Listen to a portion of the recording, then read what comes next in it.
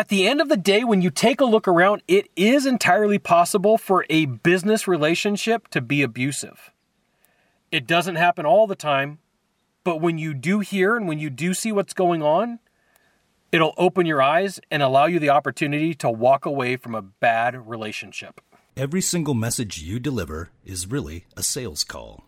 Either you are selling or being sold. Salespeople love to brag about their skills.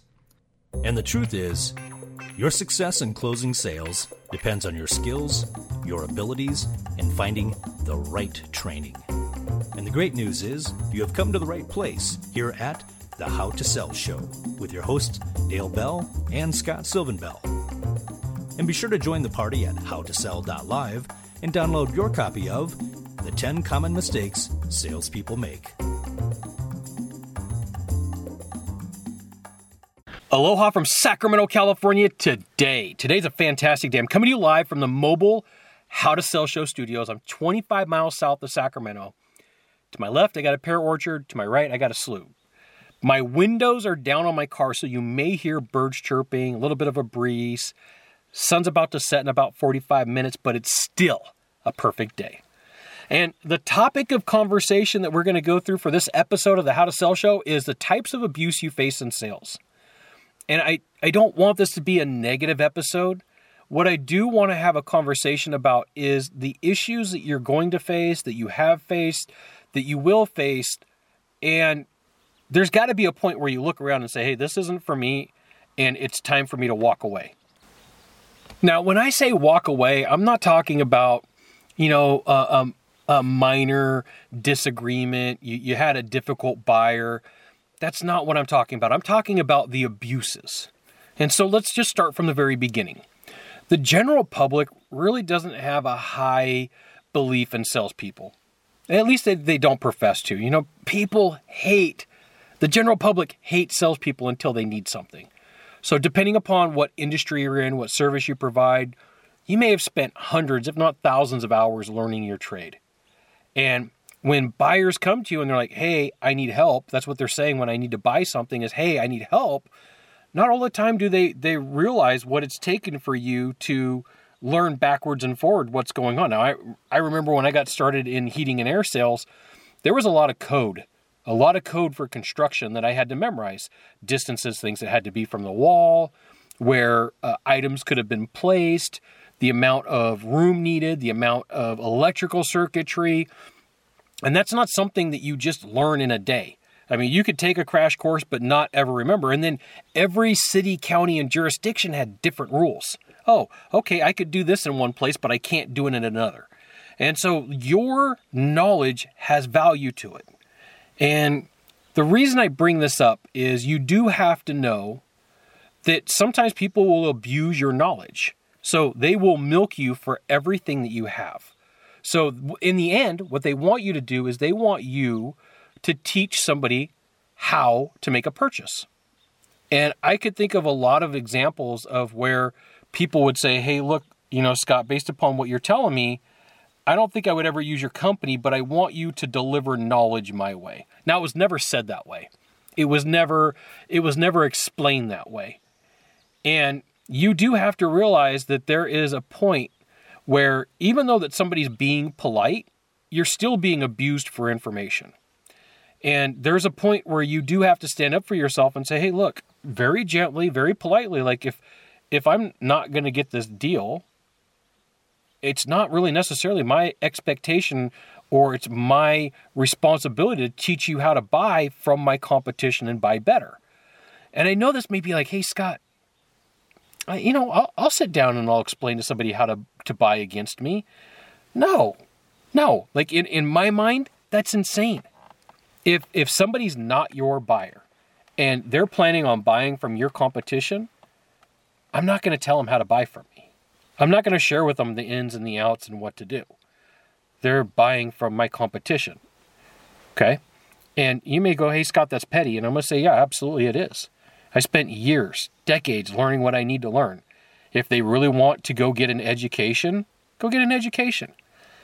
And I will share this concept sometimes with people and either they nod or they're like, oh my goodness, I don't think I could ever do that. That's out of my politeness. Well, I had a word track that I would use. I would say, hey, based upon our conversation, I just don't think it's there's anything we can do. For you, you're going to have to decide if you're going to take the lead that I use. Like it's not my job to educate people to a point. Yes, I got to tell them what I have to offer, how it works, what it can do. But in my world and the way that I've been trained is that happens through commitments.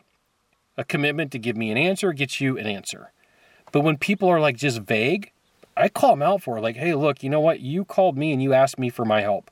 My knowledge and my information that I have isn't free. Each piece of information that you give me warrants me to give you a piece of information back. And there's times that I have to explain it that way. And there's times where I just choose not to work with people. You may not be in that situation. It's just a different perspective. And you can look and go, wow, Scott, I don't know if I like that. Okay, well, let me challenge your thought for the day. Why not? Is it because it's not polite? Is it because that you think that it's your job to teach everybody how to buy and make a purchase? I hear sometimes people say, I'm just here to earn your business, and I cringe.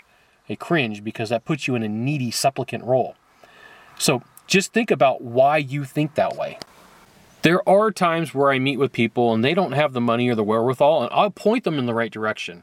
I'll say, hey, look, this is the direction you should go, or here's some advice, or here's some episodes of a podcast, or here's some videos of training that I'm doing. I'm not talking about people who possibly can't afford what's there to be offered. I am talking about the person that is there to extract information from you, to have you show them how to buy what you offer.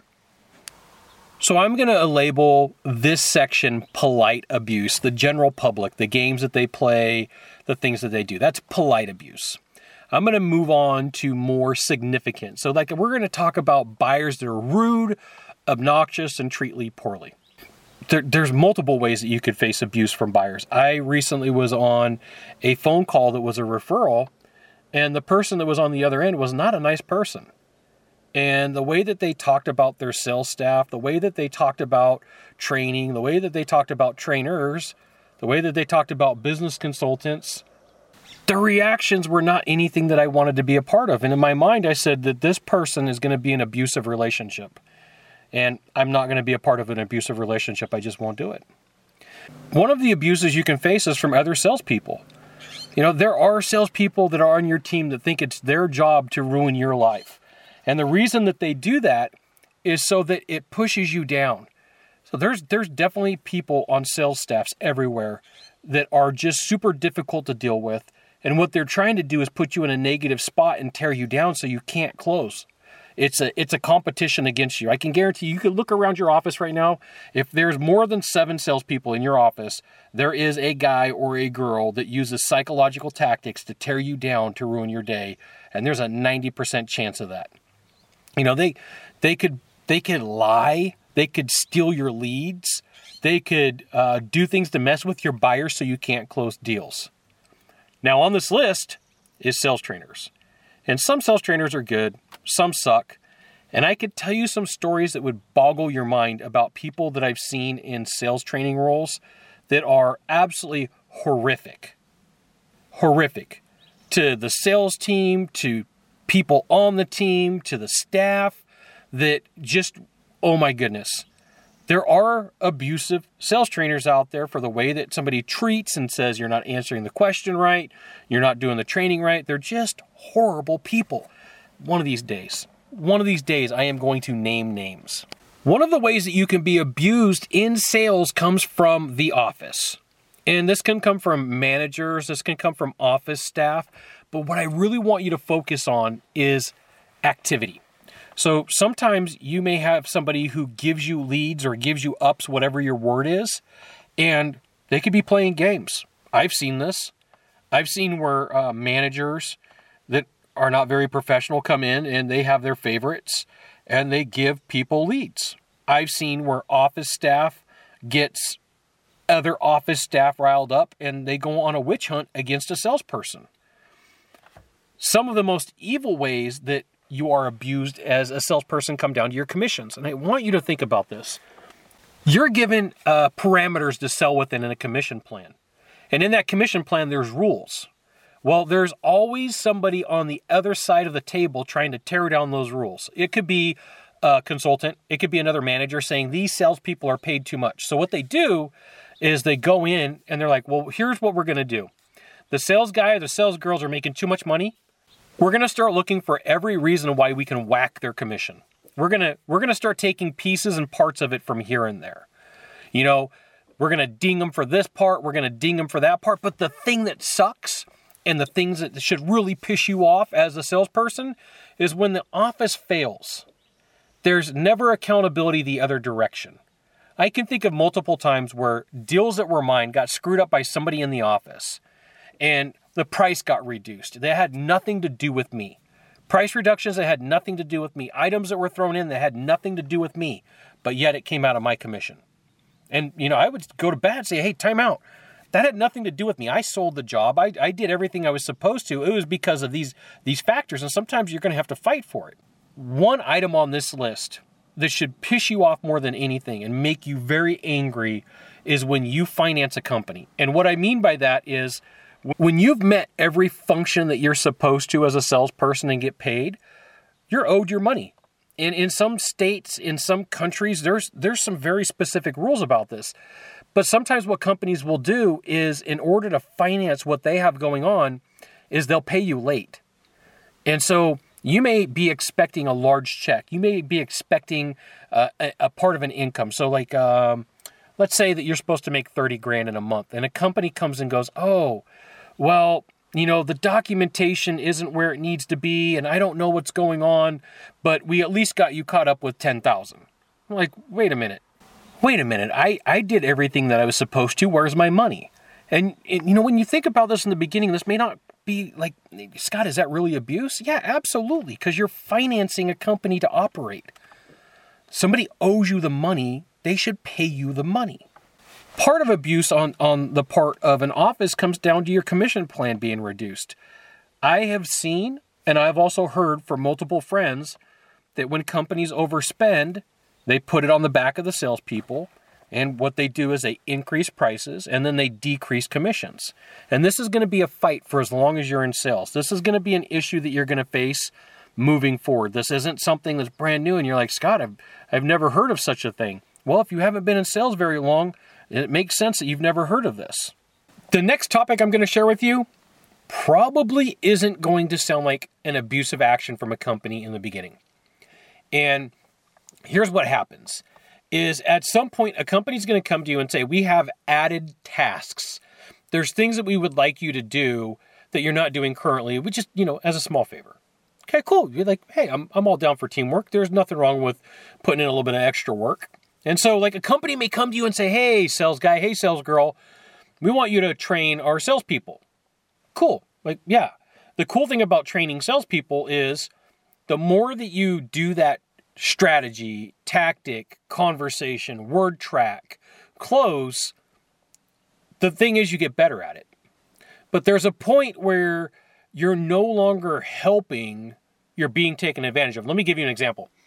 Back in the day, I was on a sales team, and the team, the way that it worked is the leads were given, the ups were given by the revenue per lead, the closing rate, and total sales.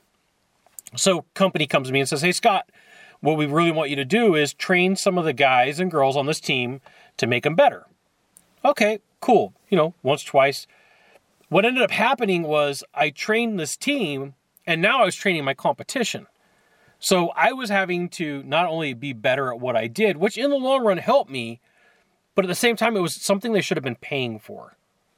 You know, 1 or 2 times of me doing training, yeah. But it became like, this became a role. So what I want to share with you is there is a point where if you're not looking around and going, time out, I've helped out the team, I've given a little bit. Now it's time to give back to me, the sales guy, or to the sales girl. Now, the only difference is let's say that you were hired for a role and this was explicitly stated. Hey, sales guy, hey, sales girl, part of your job is going to be to train people. If you had something in an agreement that said you were going to train, that's a completely different story. Now, I'm just using a training as example. I mean, you may be amazing at software and putting information into a CRM. It could be that you're amazing at video editing. It could be that you're fantastic at putting podcasts together. Just remember, there's a point and there's a line where you're helping, and then there's a point where you're being taken advantage of. Just pay attention to what's going on. You can and you will be abused by companies if you let them. Sometimes you're abused by outside manufacturer representatives. They can play games with you. They can lie to you. They can hurt your sales process. They can sabotage. And even though you're like, Scott, why would they? I'm going to tell you right now, there are manufacturers reps out there that do play games. For you as a salesperson, there is always a new hiring opportunity. I was just having this conversation with a friend the other day, and I told her, I said, you will always be loved somewhere else if you can close deals. My friend Mitch loves to say, I can quit a job at 9 and be closing in another opportunity at 2 o'clock this afternoon. If you're in an abusive relationship in sales, take a look around. Somebody else will hire you. Somebody else will pick you up. Somebody else will do what needs to be done.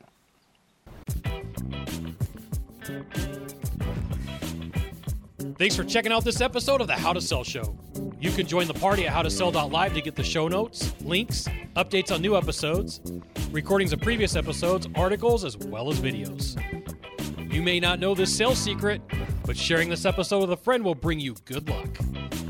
See you soon. Mahalo.